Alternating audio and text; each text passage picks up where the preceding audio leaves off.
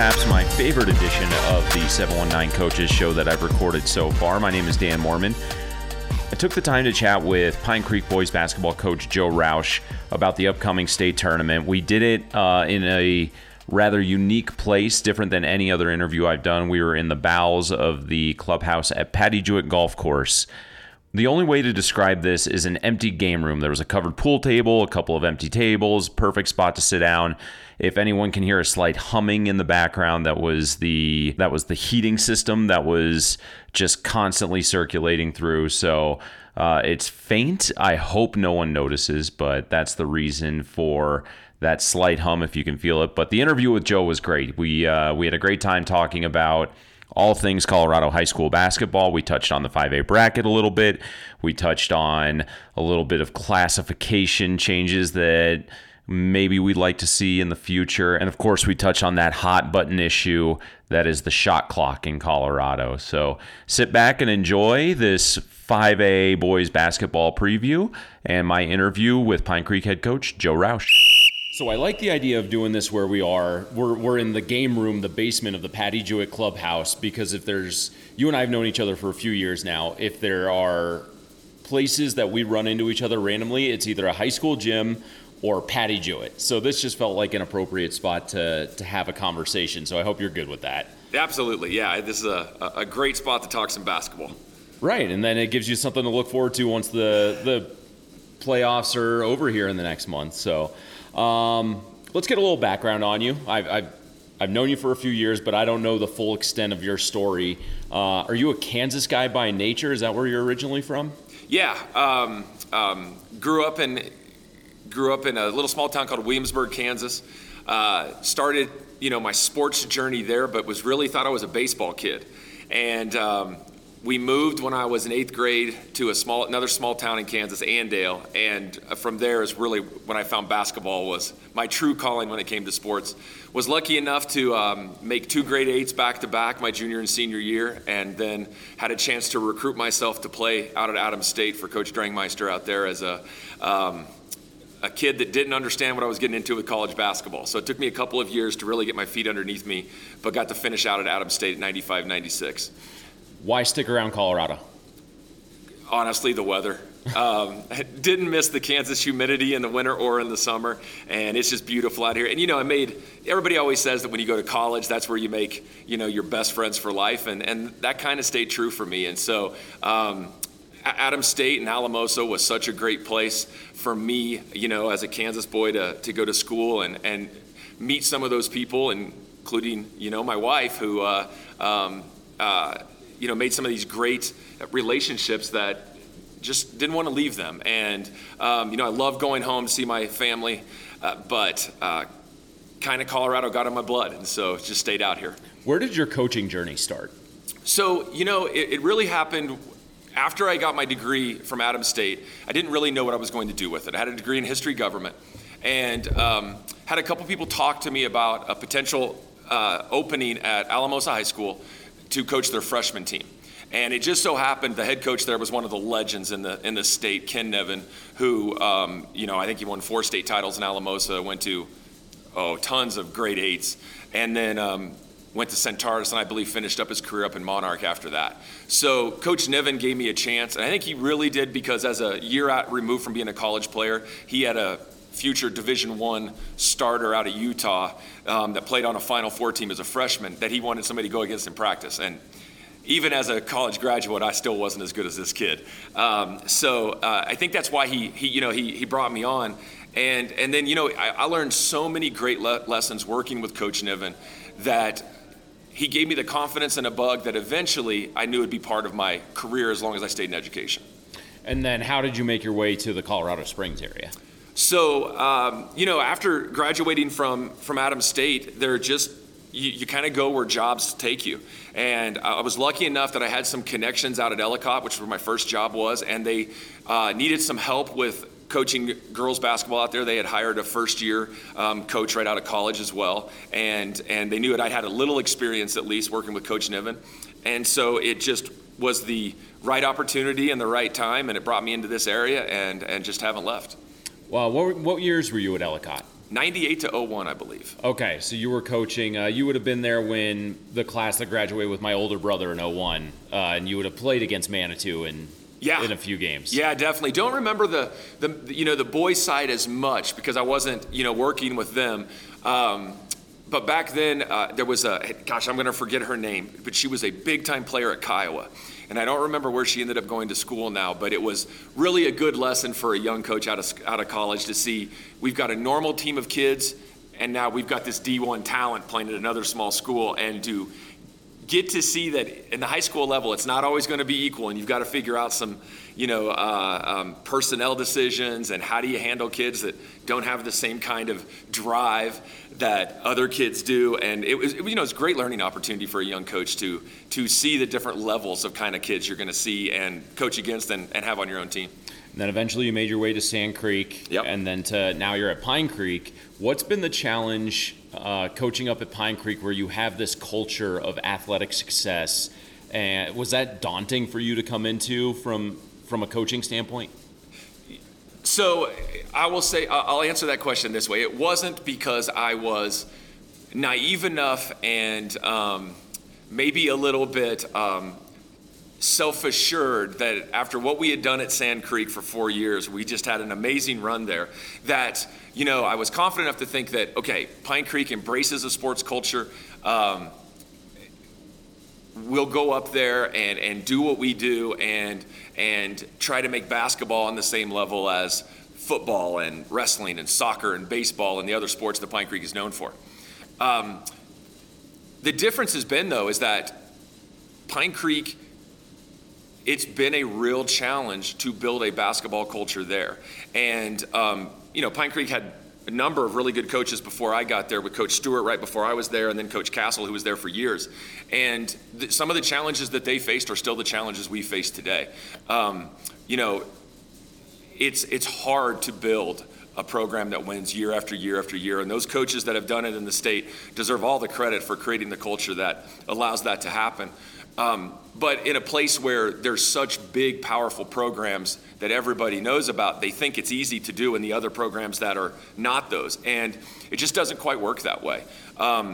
Realistically, being a 5A school for the last 15 years, but being one of the bottom 5 population-wise, is just a massive challenge when it comes to the depth and the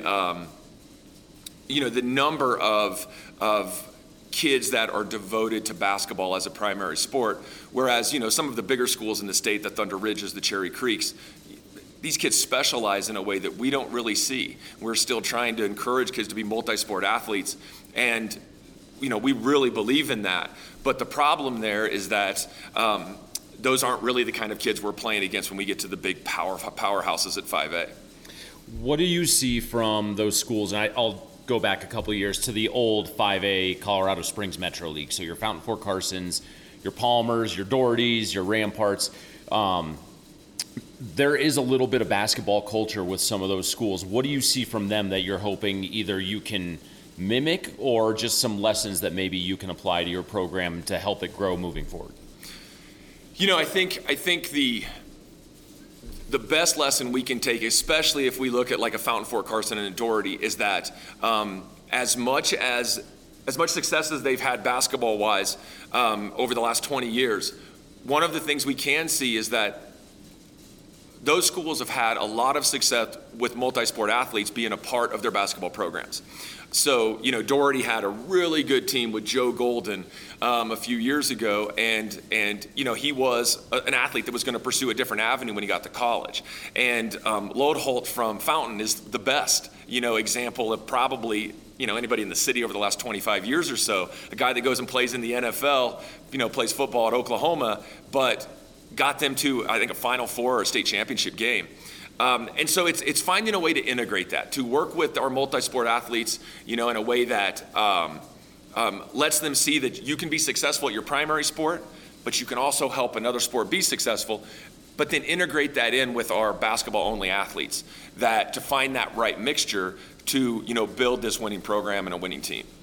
We're going to get into the 5A bracket here in a minute, but this is the first basketball podcast that I've had the chance of doing this year. And it's always a hot button topic, so I always want to get everyone's perspective. High school basketball, shot clock or no? Should there be one? I'm 100% in favor of a shot clock. And I don't think anybody will ever accuse my teams of needing one, because we never take 30 seconds to get a shot off. But to me, I think it makes the game more exciting. And there have been those games. When I was at Sand Creek, we had to scout a game in the first round of the state tournament. And both teams held the ball for the majority of the second half and would not come out. And it ended up going to overtime. And, it had to be like watching paint dry for those fans in the crowd to watch that game. And I saw this happen not in a boys game recently, but in a girls game within the last 5 years in our league, where the same thing happened, where they just held the ball. And I think that what makes basketball such a great sport is getting out and playing the sport rather than, and I know people would be like, well, you can pull a team out of a zone and make them come out and play man. And I get that argument, and, I just think that the sport is as its most entertaining when it's up and down the court. And I think a shot clock helps that. And I think it also brings in a different kind of strategy into the game, which would be kind of fun and challenging for those of us that have been around the game our whole lives, except, if we were lucky enough to play at a higher level. But we haven't been around a shot clock. And I'm anti-shot clock in high school. I watch a lot of different levels. I watch both boys and girls, and I just personally don't see the benefit. I like the conversation, though, and that's why I want to have this with you. You did some time down there in Alamosa. I make it sound like jail. You coached down at Alamosa. You coached girls at Ellicott. Is it something that is there a way to properly apply a shot clock so that all levels can benefit from it, as opposed to maybe, it works for some of those 5A kids, and this is going to create a lot of problems maybe down at the 3A, 2A, 1A level? Well, you might be more privy to this conversation than actually I am, because one of the rumors we hear when the shot clock gets shot down each year in the state is that it's really the smaller schools that are making the argument for technology reasons or whatever the case may be. I get the arguments for not having a shot clock, and I really, being as old as I am and around the game as long as I've been, I'm okay either way. It's not going to I don't think it makes or break the game one way or the other, what we do. I guess if we're going to do it, I'm not sure I'd be in support of it being at some levels and not others. And the reason I say that is I think it would actually, why would we take a 1A athlete that's going to be a college basketball player and have them have a career in high school where they don't learn how to play with a shot clock? And so they're at a disadvantage when they get to the next level. Now, I don't think by any stretch of the imagination that we need to be worried about what colleges are doing with our kids. I just don't think that. We're a unique animal unto ourselves, and I do believe that we need to keep ourselves that way. I don't want to get into recruiting. I don't want any of that to be a part of our game, right? I do believe in this case that if we're not going to do it, then let's just not do it. But if we're going to, I think it needs to be across the board so that all athletes are. I don't know that we want to create in the same state a game that looks that different from level to level. You mentioned the 1A player who might be going on to play college basketball. At the end of the day, is that really the end game for what high school basketball is supposed to be? Because I would turn around again and make the argument that if you're catering to the one kid that's going to go play collegiately, then what about the 99% of the other kids who aren't? How is that going to be a benefit to them? So to answer that question, I 100% agree with you that when it comes to kids going on to play at the next level, that is so far down the list of what our job is in the high school game. But I think we have to be realistic and understand that families are thinking about those kind of things. I think that some kids play for clubs that force them to think about those kind of things. I think that if we made the decision to go to a shot clock, it would need to be the benefit of the high school game, and that would be our main reason for doing that. I think that, this discussion is a good one because I don't think there is an easy answer one way or the other. Because I'm in favor of a shot clock, I'm not necessarily saying it would make the game better. I personally think it might. but I might be wrong on that. And I don't want to do anything to change the high school game from being what it's supposed to be, because I think that we are unique in this world of basketball when you factor into club and post, high school ball, whether it's, playing for a college or a prep school or whatever that might be, that there's a purity to our game that I don't want to lose. And if the shot clock changes that in any way, then I wouldn't be in favor of that either. But I don't know that we know it's going to do that until we get to that point. That's a very fair argument.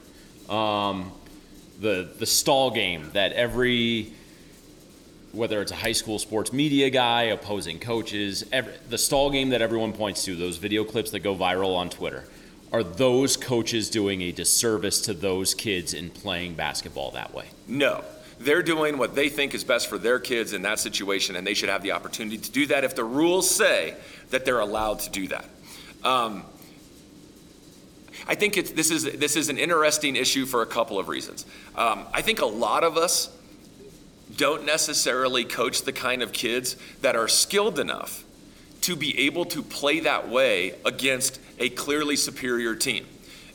When Dean Smith's North Carolina teams were running the four corners back in the day, and if they were playing against a team that was, more talented or whatever, which was probably rare, they still had skilled kids that could play keep away in a way that I'm not sure a lot of us have kids that could actually do that for, a long extended possession these days. Because the game has changed a little bit. We don't get,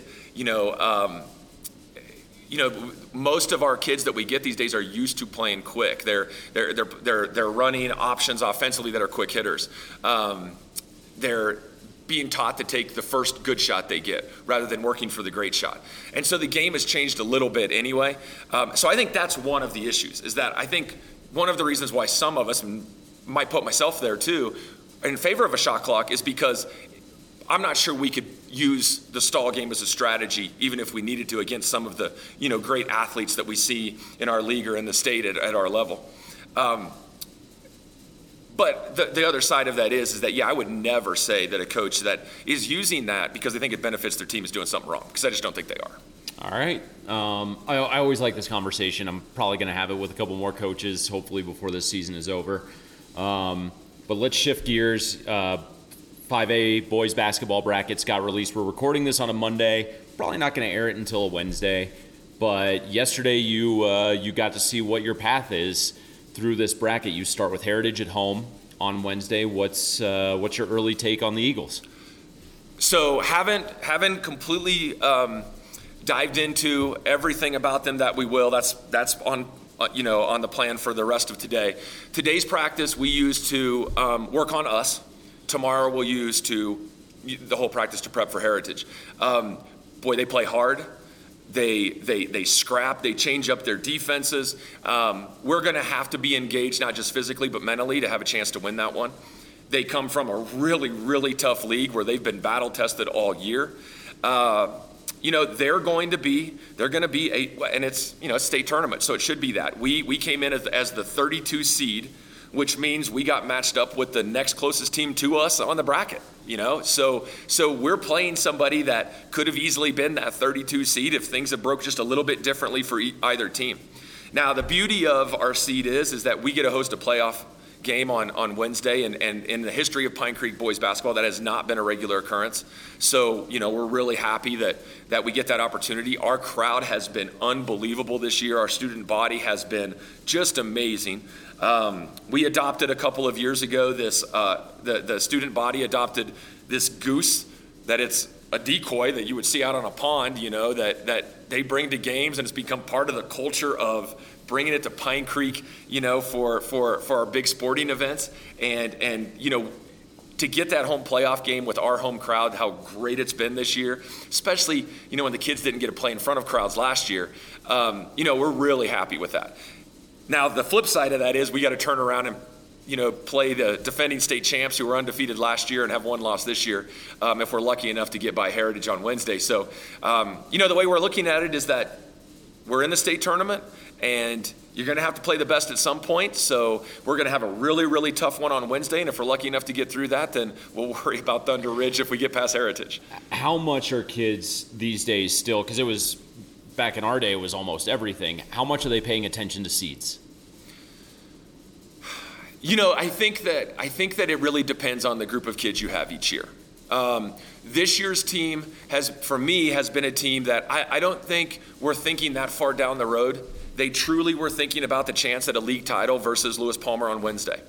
And the way we set that up this year in the PPAC was really interesting. I don't know that the PPAC or the CSML will ever do anything like it again, but it was an interesting setup that I think, the guys, after that opportunity was lost on Wednesday, I don't think they knew how to adjust to re-engage themselves for that last regular season game for third and fourth place, because who wants to play for third or fourth, right? Against an unbelievably good Air Academy team. So, I'm not sure that we as a staff got them as prepped for Saturday's game as we could. But I think, to go back to your original question there, I don't know that they were thinking that far down the road, because they'd really bought into next game. And they'd put so much on going up to LP on Wednesday night and doing the best they could. And LP just shot the heck out of the ball. And they're the overall number one in 4A, and for good reason. They are a very, very talented squad. And Coach Benton has a chance to win another state title this year, I think, if they can get by the Souths and some of those other tough draws in that 4A bracket. But I think the guys weren't really concerned about that, because they were just going next game, which is what we really preach as a staff anyway. You've had some guys who have played well this year. Now, I'm a writer by nature, so I only need to know how to spell it. But is it Alex Esterly? Esterly. Okay. Yep. When you have guys like him and Keaton Clay, those leaders on the team, the guys that you really need to step up this time of year, what are you seeing from them that gives you confidence on a Monday before you open the state tournament that Wednesday's going to go your way? It's a great question now, and I'm going to have to answer that in a unique way. So Alex really rolled his ankle, and he had rolled it a little bit earlier in the season, but against Pueblo West 2 weeks ago, he rolled it really good. Now, this kid is a freak athlete and kind of brushed it off and had one of his best games of the season against Fountain 2 days later. But that thing really swelled up on him, and he struggled with it in the last week. So we're hoping, he got through a full practice today, we're hoping that he's going to be 75-80% of who he's been most of the year. And I think that's been something that the team has, it's been hard on them to see your most physically dominant player not be himself. I think it did take away our confidence a little bit going against two of the three best teams in our league over the last week. But the guys understand, and really Keaton, during that time that Alex was dealing with that, had his best run of the season right before it. So he really had stepped up and helped us. But with Alex being hurt the way that he was last week, it's a little bit easier for Air Academy and for LP to key on everybody else, because Alex just couldn't move. So, those guys, when they're healthy and playing, at their highest level, they definitely bring confidence to the other guys on the team. But it's not just those two. We have 7 seniors on the team, and in their own way, they've all been amazing leaders this year, and have really, taken on the roles that we needed to be as successful as we've been so far this year. So the great part about this team is it's not just doesn't fall on Alex or Keaton's shoulders to lead them. When I saw you against Liberty earlier this year, a game that you guys won and played really well in the second half, you told me before the game that the thing this team has been lacking all season is an element of consistency. Have they started to find it? Yes. Yeah, that's one of the things that when we had talked during that Liberty game, we played really well in the fourth quarter of that. And then we went out to Kansas and played a team from a suburb of Kansas City. And they were a very solid team. And we just did not show up and handle them at all. And it was probably the lowest point of our season as far as from being prepared from a competitive standpoint. And from that point on, the team has kind of come together and decided, okay, we're not a perfect team, and we may not win every game, but we're not going to lose it because we don't compete. We don't play as hard as we can. And once they've done that, we went on a great stretch. I think we won 6 out of 7 coming back from Kansas before last week. And then, when you play a Lewis Palmer and Air Academy, 2 of the best teams in the city, that's going to be rough for everybody, especially when you've got, your leading scorer dealing with an ankle injury. But everybody's dealing with those kind of things this time of year. I think that this group has found some of that consistency, and it makes me feel a lot better about our chances going into the state tournament. It's been 2 years since we got to see this full playoff format. Last year was cut down significantly because of COVID. What was your assessment just of how the bracket, ended up being built and the teams that really have a shot of making a run at that state championship? Well, I mean, it's kind of looking like in the 5A level, everybody's coming from Shap and Thunder Ridge and that league. I mean, my goodness, the Douglas County, there's so many good teams in South Denver this year. I don't think the bracket really surprised anybody. There wasn't a whole lot of surprises who the one seeds were. I think one of the things that the bracket does show is, and even though it was a 2-year experiment that's going away next year, is just how good this 4A, 5A league down here has been this season. I think that Doherty, Air Academy, Vista Ridge, at the 5A level is going to be a tough out for anybody in the state tournament. And at the 4A level, to see what Palmer Ridge and boy, Discovery Canyon is big and talented. And of course, Lewis Palmer, and I'm sure I'm forgetting somebody from our league that's, going to have a chance too. I really think that the strength and the balance in our league this year will help prepare the Colorado Springs teams for what we're going to see in the state tournament, whether it's 5A or 4A. What would you rather, because of this experiment's going to end, is it going to be more helpful to you to see all your 5A teams twice in league play in a given season, or does the variety of playing everyone once and getting that mix of talented 4A teams in there, do you think that'll help going into a state tournament just because you never get to see the consistency in the teams that you play and you have to be ready for anything? Yeah, I think that this year especially, now maybe there will have been years where, the 4A teams couldn't help prep, the better 5A teams in our league for a state tournament. But that's definitely not the case this year. Cam Lowe is as good as anybody you'll see at any level in the state. He's Lewis Palmer's best player, and that kid, he'd be a star if he was on Thunder Ridge or Denver East or Fossil Ridge, any of these great 5A teams as well. So, I think this was a unique year that our 4A teams in our league were so strong it did nothing but help prep us for what's coming. Heading into single elimination playoffs, knowing that every game can be the last time your team steps on the court, what do you tell your boys? What do you tell the seniors? How do you try and light that fire under them so that, today's not it, that tomorrow needs to get here? It's a great question, and it's an even tougher question for us because of the unique situation we had 2 years ago. We had a really, really good senior-led team. We kept 11 seniors on that team, 11 out of our 12 spots, and that 12 spot went to a junior. Well, what that did is it meant that when COVID hit at the end of that 2020 season, that we lost a whole summer and off season of prepping our JV guys that were talented for being ready to play in a state tournament. And then with last year's strange season, we just couldn't quite get them there. It was a team that has some talent, but we couldn't get them to mesh because we just hadn't played at the varsity level together. So this is the first go around for these seniors. And that's a challenge. So, I'm not sure that we have to do a whole lot to get them motivated because they've been kind of chomping at the bit for this opportunity now for a couple of years, or really for 3 years, because these seniors were part of a really good junior varsity team that went undefeated 2 years ago. And so I think the excitement is there. I think more than having to get them up for it is to keep them, don't let that adrenaline get so high that we can't stay in control and play the way we want to play. And so it's going to be actually settling them down after that initial adrenaline rush that nobody can control that first part when the tip-off happens on Wednesday night. Besides Pine Creek, because I know that's who you'd pick, who do you like to win this 5A state tournament?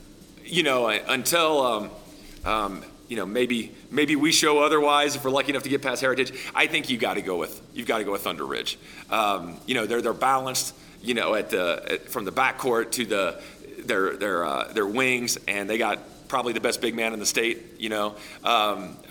They're the defending state champs. They've been there. They know how to do it. They carry themselves like that, and they've got one of the best coaches in the state. Coach Ortiz does such a good job up there. I'm not just saying that because they're on our side of the bracket, but I do think you have to consider them the front runner.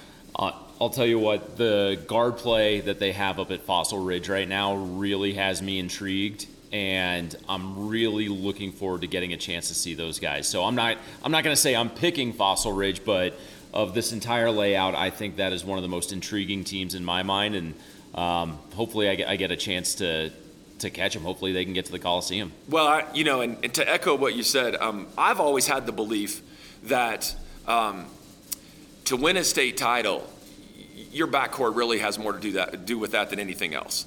When I was at Sand Creek, we were lucky enough to have a couple of really good teams, and we made 3 grade 8s in a Final Four, and we never had a kid over 6'5" on any of those teams.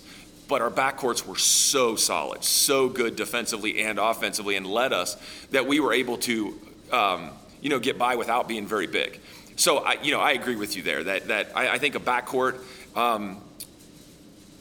And maybe this is part of the modern game where we've de-emphasized the big guy. We don't see as many Josh Scotts coming along, as maybe we did the prior decade or whatever. But I think that if you've got a good backcourt and you've got a little depth there, you've got a good shot of making a long run. All right, last one I've got for you. Besides the shot clock, because we talked at length about that, you get to change one thing about next basketball season. You are commissioner for a day, and you get to change one thing about high school basketball heading into next year. What is it? Wow, that is a great question.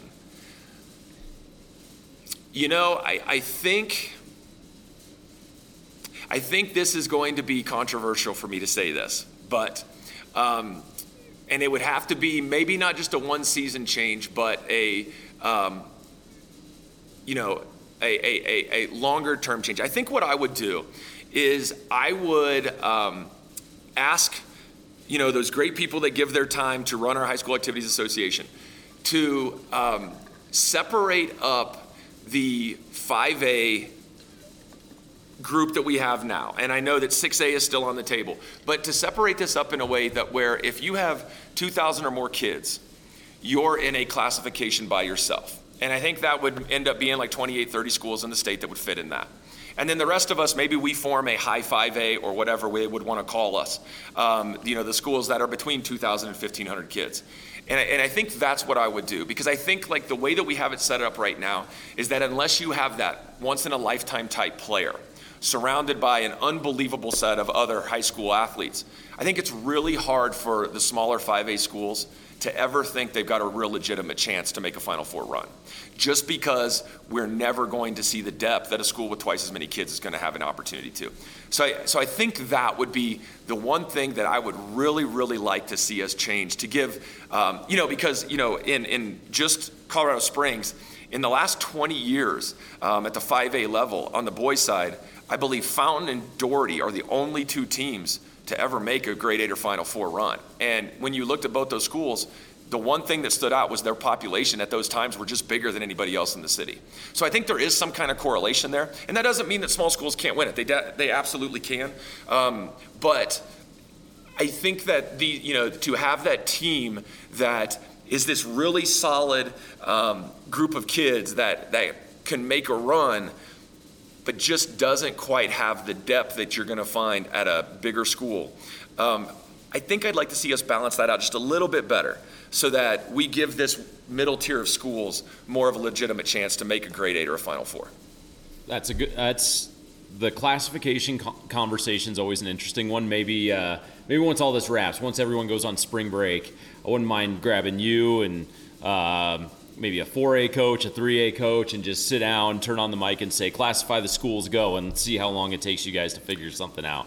So the interesting part about that is Coach Jubek, our women's coach at Pine Creek, we sat down to make a presentation to CHSAA before 6A was, coming into the conversation. We had a chance to do that. So I've got all the data put together, so whenever you're ready, I'm ready for that. That's perfect. If I could change one thing, I would keep state championships at the World Arena, but that's just me. That would be great. Yep, that would be great. I appreciate the history of the Denver Coliseum. I won't say it's my favorite building in the state. So, Joe, thanks a lot, man. This was fun. Hopefully this isn't the last time we do this, and best of luck to you. Thanks, Dan. I really appreciate it. Pine Creek opens its state tournament at home against Heritage on Monday. Should the Eagles win, they'll have to head up to Highlands Ranch and take on the defending state champion Thunder Ridge Grizzlies. Coach Rausch said if you're going to win the whole thing, then you've got to beat the best team eventually. So maybe for him, it's better to take on that task sooner than later. I really enjoyed my time with Joe. He's a great guy. We've known each other for a while. We haven't played as much golf together as I'd like, and hopefully that can change this summer. But good luck to the Eagles and the rest of the teams that start their 5A state basketball journey on Wednesday. We're still going to effort a 4A girls basketball coach for a preview. That field has been cut down to 32 after Tuesday's game, so we'll see if we can get something going on that, and we may have some hockey stuff for you later in the week. Until then, this has been the 719 Coaches Show.